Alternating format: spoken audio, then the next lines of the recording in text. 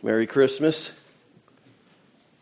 So with some of you, and maybe some of you might be ahead of us, but along with some of you, my family and I are finishing up the reading through the Gospel Primer. In this past, we read the section titled Mortifying the Flesh with Fullness. And in this section, Pastor Vincent proposes that we are more likely to keep our lives empty of sin if we're keeping them full of Christ.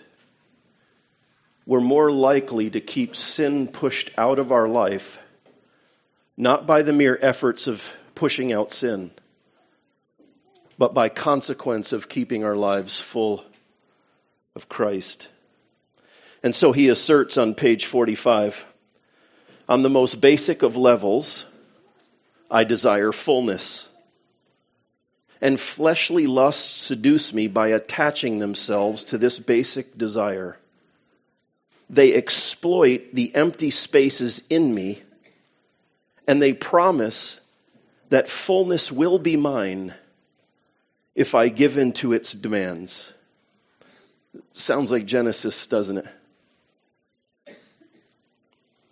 When my soul sits empty and is aching for something to fill it, such deceptive promises are extremely difficult to resist. It's powerfully true. And he says, consequently, the key to mortifying fleshly lusts is to eliminate the emptiness within me and replace it with fullness. And I accomplish this by feasting on the gospel. And on this point, he references John chapter 6, verse 35. He who continually comes to me will never hunger or thirst again.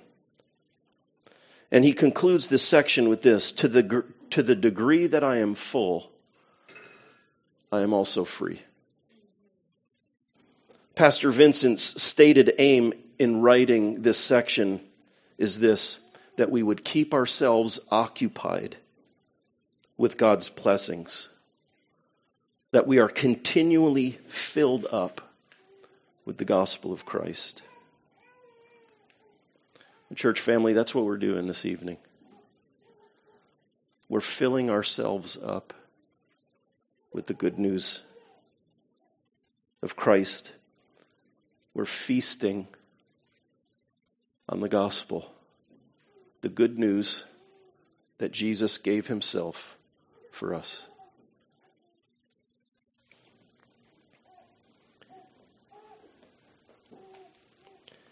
We should be doing this every day. True? But especially on the eve of his arrival. Tonight we're filling ourselves up with the good news about Jesus. This, I felt, is so important to remind us of this as we sit on Christmas Eve, a holiday that we celebrate year after year after year, with a culture that throws so much distraction at us. And I think at times our tendency is to react to the distraction rather than settle on the celebration of Christ. We're not just here because it's Christmas Eve on a Sunday, which is kind of fun. But we're here to fill ourselves up with the reality of what God our Savior has done for us. All through the Old Testament, the Lord commanded the Israelites to certain holidays or observations, seasons, feasts, to remember, to recall, to focus their attention on the goodness of the Lord and his faithfulness. They were called to that. We're not commanded to these same seasons or times or rituals. And yet at the same time, it's really good for us to take out seasons and to have celebrations and to intentionally remember, to take time to slow our lives down, to change it up a bit, to put a tree or a manger or a cross in our living rooms and say, God has done something, and we're different because of it. So as his people, we take intentional time to stop the normal flow of our lives, to organize our lives and our priorities about remembering and recalling and celebrating. To fill ourselves up with the faithfulness of the Lord, his attributes and his actions. How do we do this? We do it by telling stories. And even by telling the same stories we've heard over and over, like our ancient brothers and sisters. We sing same songs. We put out same decorations. We recount God's acts. We engage in repetitive worship, Christ-filled seasonal traditions. We speak the same truths to our children, to our friends, to sojourners, new friends who come around our table, even to strangers, newcomers. We speak of who God is. We speak of what God has done and what he has promised to do. We celebrate. So that's what we're doing here together tonight. While there may be a lot of other activities, I was thinking about this in preparation. As we're doing this, there's hosts of other people doing all kinds of different celebrations. Some Christ-honoring, some clueless about the King of the universe. But we are here together tonight. Why is that? Because we have set aside in this family, in this season, on this night, to fill ourselves with the fullness, to intentionally and intensely remember the glories of Christ our King. And in so doing,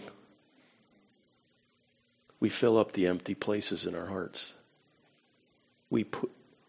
By absorbing light, we push out darkness. We move our empty spots to full.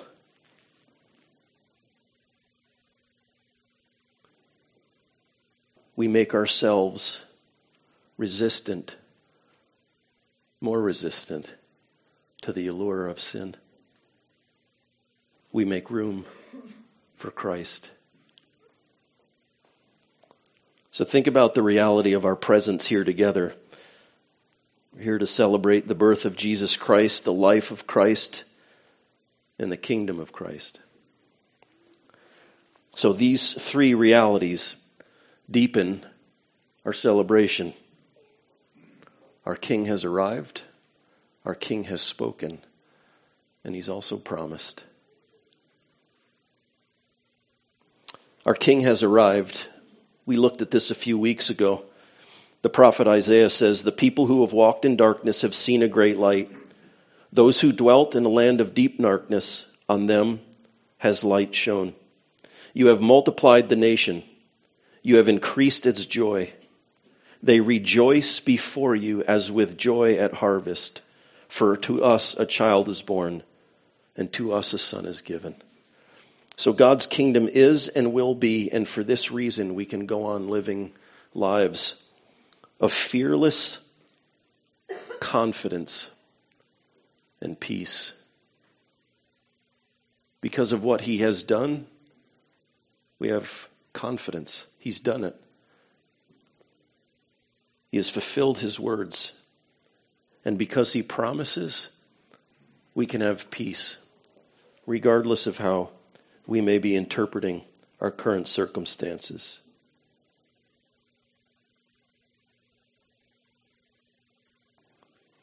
And we do this not just for ourselves so our lives can be better, although inevitably it seems to be that's the way it works.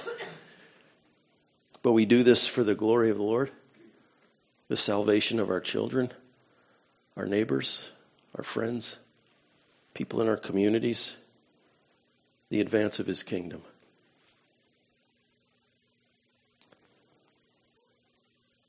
And so that we might know how to live in these ways that I'm talking, not only has the King arrived, but he's also spoken. We talked about this last week. As the very word of God, Jesus brings his life in his words. He has brought us both sightedness and life. In his life and teaching through his word and his spirit, he is guiding us to see things that we cannot see on our own. True? But we must be humble enough to receive. He brings wisdom to our foolishness, love to our selfishness. He carries us beyond short-sighted rule following and servile fear to a kingdom of joyful, obedient pursuit. Right, friends? Where you have heard that it was said, but I say unto you, that we would go further, that we would step over the lines, that our heart would want to pursue God's attributes in his glory and then also instilled in us for all of eternity. We will literally chase the attributes, the glory of the Lord forever and never see the end of it, but always relishing in it. Or, like we said last week, Jesus wants to take us further up and further in. So up until John chapter 14, numerous times Jesus has been trying to help his disciples see that his departure is imminent. It's going to happen. He's repeated himself over and over. And by the time we get to chapter 14, his disciples are not exactly sure where he's going, but they're now starting to be convinced that he is going somewhere. And they're nervous. They're distressed.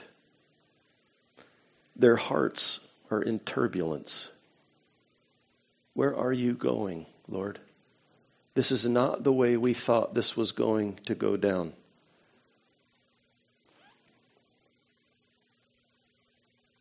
So Jesus comforts them with a promise.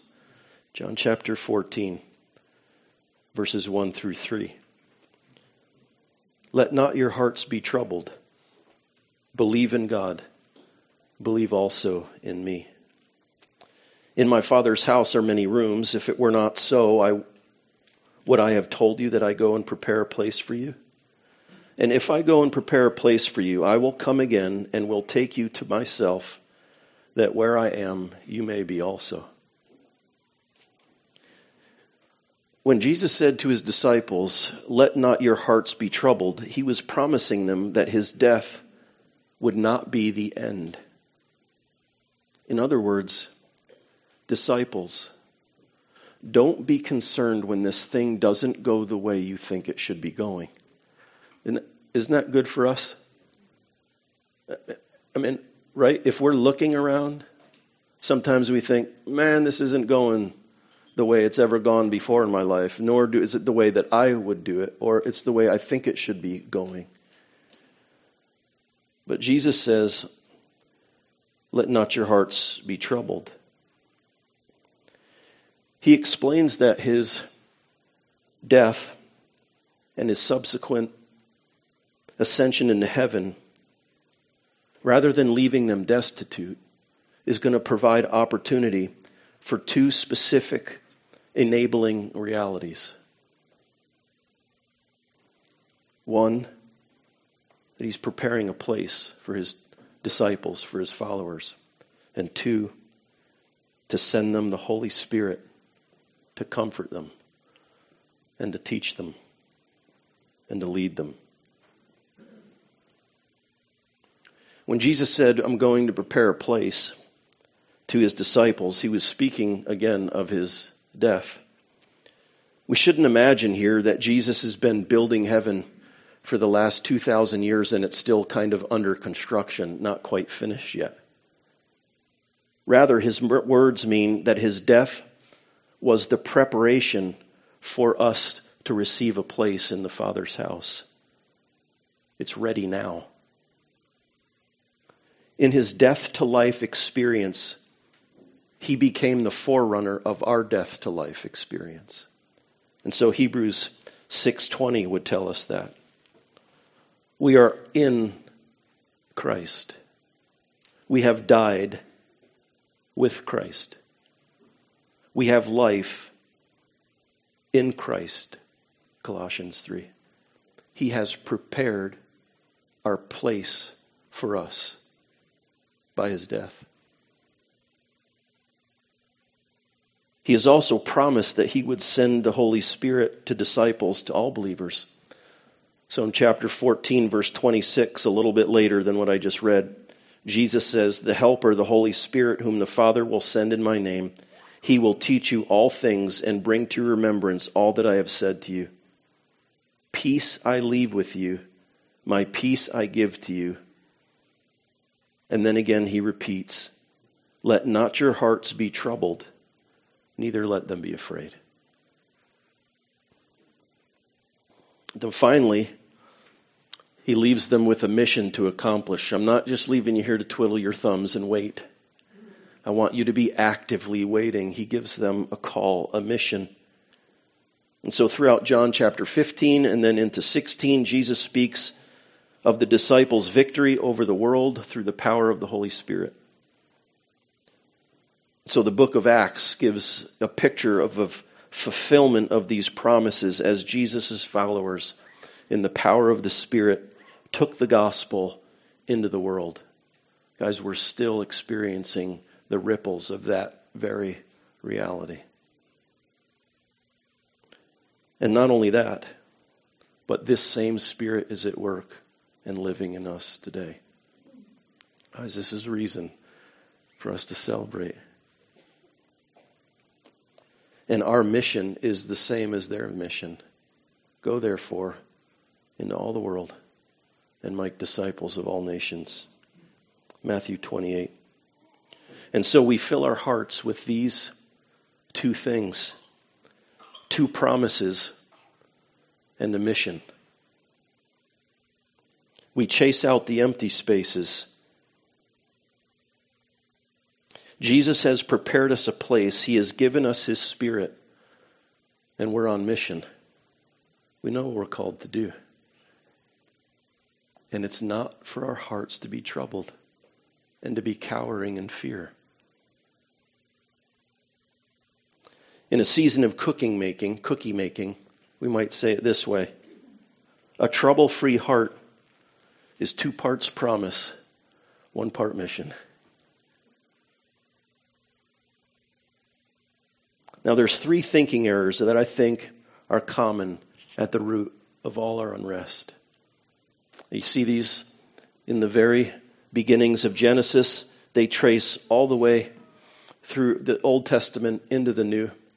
And even I would encourage you to consider that at the root, if you unpack all of your struggles or your difficulties, when your heart is at rest, and for some of us, when our heart gets unrest, we get anxious. For some of us, when our heart is troubled, we get angry. For some of us, when our hearts get troubled, we tend towards depression. For some of us, we go out and buy things and try to fill our hearts. We're impulsive. If you unpack all of that and you boil it down, there's 3 thinking errors that are common at the root of all of our unrest and sin. Are his words reliable?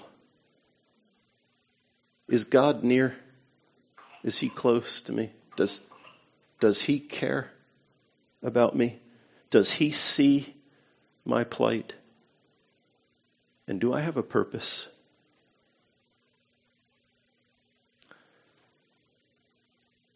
These 3 things, I would argue, are at the root of all of our unrest and sin. And when these 3 questions rattle around in our minds, we find ourselves empty. And like Pastor Vincent, I believe that the Bible makes it clear that we are most at risk of sin and trouble when we are empty of Christ. We are most at risk of sin and trouble when we're not rehearsing and filling ourselves up with 2 parts promise, 1 part mission. But tonight we fill ourselves up, not just here, but when you go home. Let's keep filling ourselves up with the good news, the gospel of Christ. As we sit down to feast either tonight or tomorrow or multiple times during this week, may we be reminded as we spoke together out loud that this is just a symbol of us feeding our souls and this kingdom reality of which one day we will live in, and we're making movements in the kingdom even now as we feast and we fill our spirits, as we fill our bellies with the good news of all that God has done for us in Christ. We should not let our souls be empty and vulnerable, but rather fill them with the truth of God.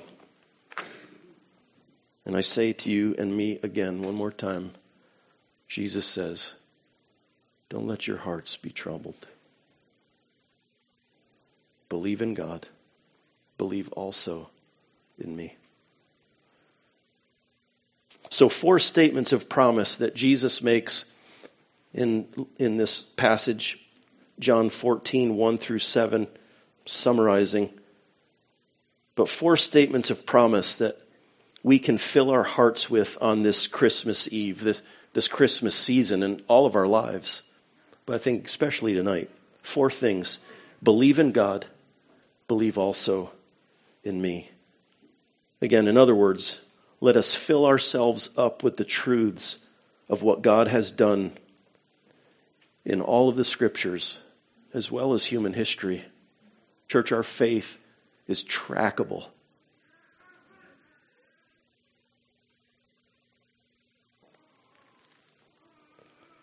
The second thing, the second promise, I prepare a place for you.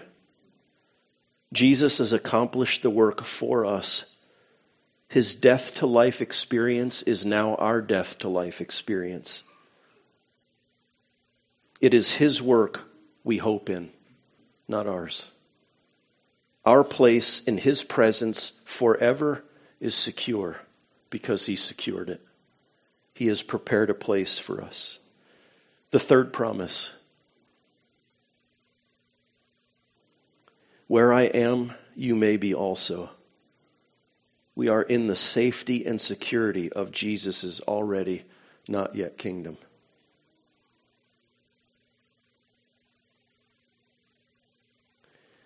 And we will experience the full reality of His completed kingdom one day. And to assure us of that, He has deposited His Spirit within us. And if you're sitting here and any of this resonates with you, or if you've come consistently because I'm longing for things that I don't yet have, but I know where to find them, then you can trust His Spirit is at work with you. Because if He wasn't, you wouldn't be here. We are not alone. He is with us. And the fourth promise, you know the way to where I am going. How do we know the way? Because our King has arrived, because He has spoken, and because He has promised. So let us remember this is an intentional and intense season of filling up. Tonight is an intentional time. Tomorrow is an intentional time for us to fill up. Even tonight, as we're together and we're singing these familiar songs and doing some familiar things, let's just take it in. Being with familiar people. Let's be reminded. Let's celebrate Let's eliminate the empty places in us and fill them up with the fullness of Christ. And so we may feast this Christmas Eve, this Christmas, on the gospel of Christ our King. Father in heaven,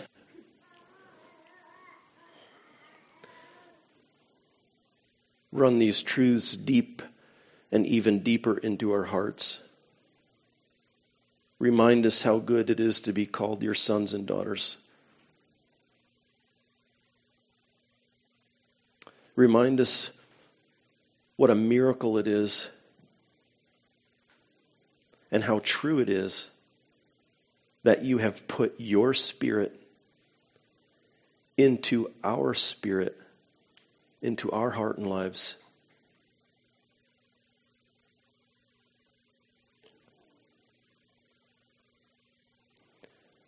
To make us your children and even your temples of worship.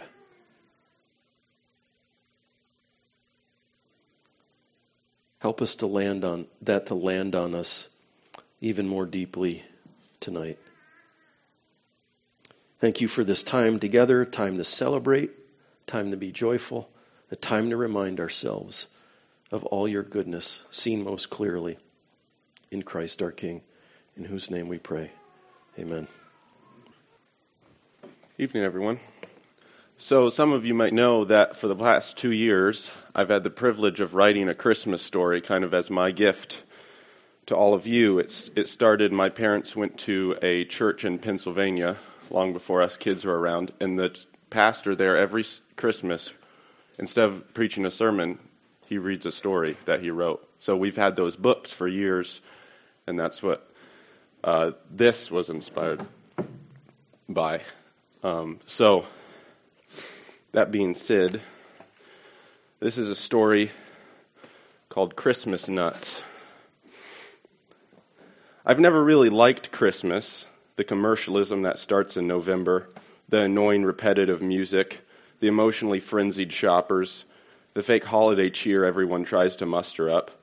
Some people need all that holiday religious garbage, but not me. I guess I've seen too many messed up people in news stories to buy into the whole peace on earth thing.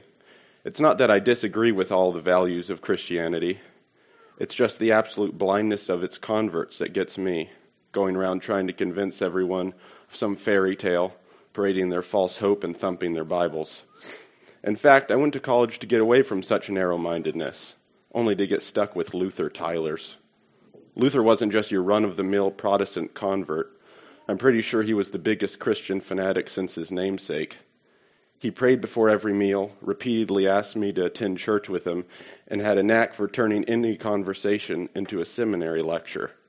It had been the longest semester of my life. And with Luther leaving for Christmas, I was looking forward to a quiet couple of days. Little did I know, those quiet days would never come. It was 4 days before Christmas, and I was absorbed in a good book, when the cheerful voice of my roommate snapped me out of my concentration. "Hey, Thomas, you're coming with me to Christmas Eve dinner at the Kirklands." He said it as if I had been already decided. "No," I replied flatly. Luther had made some friends at his church, mainly the Kirklands, a whole family of religious nuts. Luther had told me all about them, and they sounded just as I had always imagined a family in a cult would. They had something like 8 kids, homeschooled of course, thought the Bible was literally written by God, and firmly believed in essential oils. The chances of me spending an evening with this family on the eve of their ideology's biggest holiday were slim to none. Confident I had made my point clear, I returned to my book, but Luther wouldn't leave it alone. "Come on, man. You don't have anything else to do, and you'll like the Kirklands. I'm not going over to some priest's house on Christmas Eve so you can all gang up and try to convert me," I said, raising my voice. "Mr. Kirkland is a deacon, not a priest, and we can't force someone to be converted. It's a work of the Holy Spirit," and I cut him off before he could go into one of his sermons. "Listen, Luther, I'm not going, okay?" Okay, I'll drop it," he replied, holding up his hands in mock surrender. But Luther didn't drop it. For the next 3 days, he did everything to convince me to go, short of blatantly asking. He'd bring up the Kirklands in conversation, being sure to mention their hospitality, friendliness, and Mrs. Kirkland's famous cooking. He was in the middle of a 5-minute monologue about how nice it is when people welcome strangers who are far from home in for the holidays, when I finally snapped. "Fine, Luther, I'll make you a deal. If I go with you to the Kirklands, you won't bug me about going to church or gab about the sermon or what Pastor so-and-so said for a month." In my mind, I was basically asking Luther to become a mute for a month, but I felt the trade was fair. "It's a deal," Luther said enthusiastically, shaking my outstretched hand, obviously not paying much mind to the consequences of the deal he had just struck. I turned back to the research document I had been reading, feeling very pleased with myself. I had gotten a free dinner and no religious talk for a month. All I had to do was suffer through one evening surrounded by a family of Christianity nuts. Just one evening. I actually had the chance to get out of going. Luther came down with some kind of flu and said I didn't need to go. I think he was finally realizing the mistake he had made. But I was determined to keep my end of the deal. I really wanted that month free from religious talk. And that's how I found myself, standing on the Kirkland's front porch on the evening of Christmas Eve. The small light on the front porch was really dim as I groped around in the darkness searching for the doorbell. I paused as my numb fingers finally found the small brass button. Second thoughts swirled around my mind, like the snowflakes dancing around the porch. "Oh, what the heck," I said out loud and pressed the doorbell. I heard the soft tinkling of a bell from somewhere inside the house. There was a complete silence for a split second, and then the house seemed to erupt with noise. What happened next was so sudden, it's almost a blur. The door was suddenly flung open, and I was welcomed in by a bearded man with a booming voice, who I took to be Mr. Kirkland. An army of children swarmed around us, chattering excitedly. I was just shaking Mr. Kirkland's hand when Mrs. Kirkland came around the corner, balancing a baby on her hip. Introductions were quickly made, and after hanging up my coat and depositing my wet sneakers next to the pile of children's snow boots, I was swept into a small living room with a gigantic Christmas tree in the corner that made the room feel even smaller. I sat down on the well-worn couch as Mr. Kirkland settled himself on an easy chair facing me, a child on each knee. Mrs. Kirkland disappeared back into the kitchen, from which smells emanated that confirmed all of Luther's stories. As I sat there chatting with Mr. Kirkland, I had the strong feeling that something was different. Something was different about this place. Maybe it was the swarm of children playing around the decorated tree, or the way in which the children responded so quickly to Mrs. Kirkland's voice when she asked for someone to set the table. Or maybe it was just the diffuser in the corner filling the room with the eye-burning scent of peppermint. But whatever it was different. Dinner was soon declared ready, and all 11 of us crowded around a table that should have only sat 6, but somehow we all fit. I just sat down when both my hands were firmly gripped by the children on either side of me. I must have looked a little confused because little Macy on my left felt it necessary to explain. "We're going to pray to Jesus," she said in a half-whisper, screwing her eyes shut and bowing her head as if showing me what to do. The rest of the family followed suit. As Mr. Kirkland prayed, I looked around the dinner table. What was it, I asked myself? Was it the sincerity in the family's faces as they prayed? Something was different. I just couldn't put my finger on it. Little Macy's whisper in my ear interrupted my thoughts. "You have to close your eyes," she said it with such conviction that I did, in spite of myself. Dinner was really quite enjoyable, and I even caught myself relaxing a bit, all the time still pondering the difference with the Kirklands. Normally I would keep such questions to myself, but I finally couldn't hold back any longer. During a lull in the conversation, I blurted out, "So, Mr. Kirkland, what is it that makes everything here so different?" Mr. Kirkland looked up from his pile of mashed potatoes with a slightly surprised look on his face. He thought for a moment. "Well, Thomas, the difference you were probably asking about is..." But he was cut off by the clattering of the gravy pitcher getting knocked over by a misplaced elbow. My question forgotten for a moment, everyone jumped from their seats in an attempt to escape the flood of gravy, quickly spreading its way across the table and making pools on the floor. Dish rags and napkins were retrieved from the kitchen, and the spill was soon cleaned up. I excused myself from the table and went to the bathroom to clean the gravy off my hands. It took a little bit to get the greasy mess cleaned off, especially with the soap that looked like it was made out of oatmeal and vegetable lard. This stuff must be kosher or something. I mumbled to myself as I scrubbed in vain attempt to get the handmade Puritan soap to lather. Finally, I was able to clean my hands and was just drying them off when I heard children shouting, quickly followed by a sobbing howl. So the Kirkland offspring aren't perfect, I thought to myself. Up to that point, it almost seemed as if they were. But all good things must come to an end, as they say. By the time I returned to the dining room, the commotion had calmed down a bit. Little Macy was wiping a splatter of gravy away from her forehead, while one of her older brothers stood close by.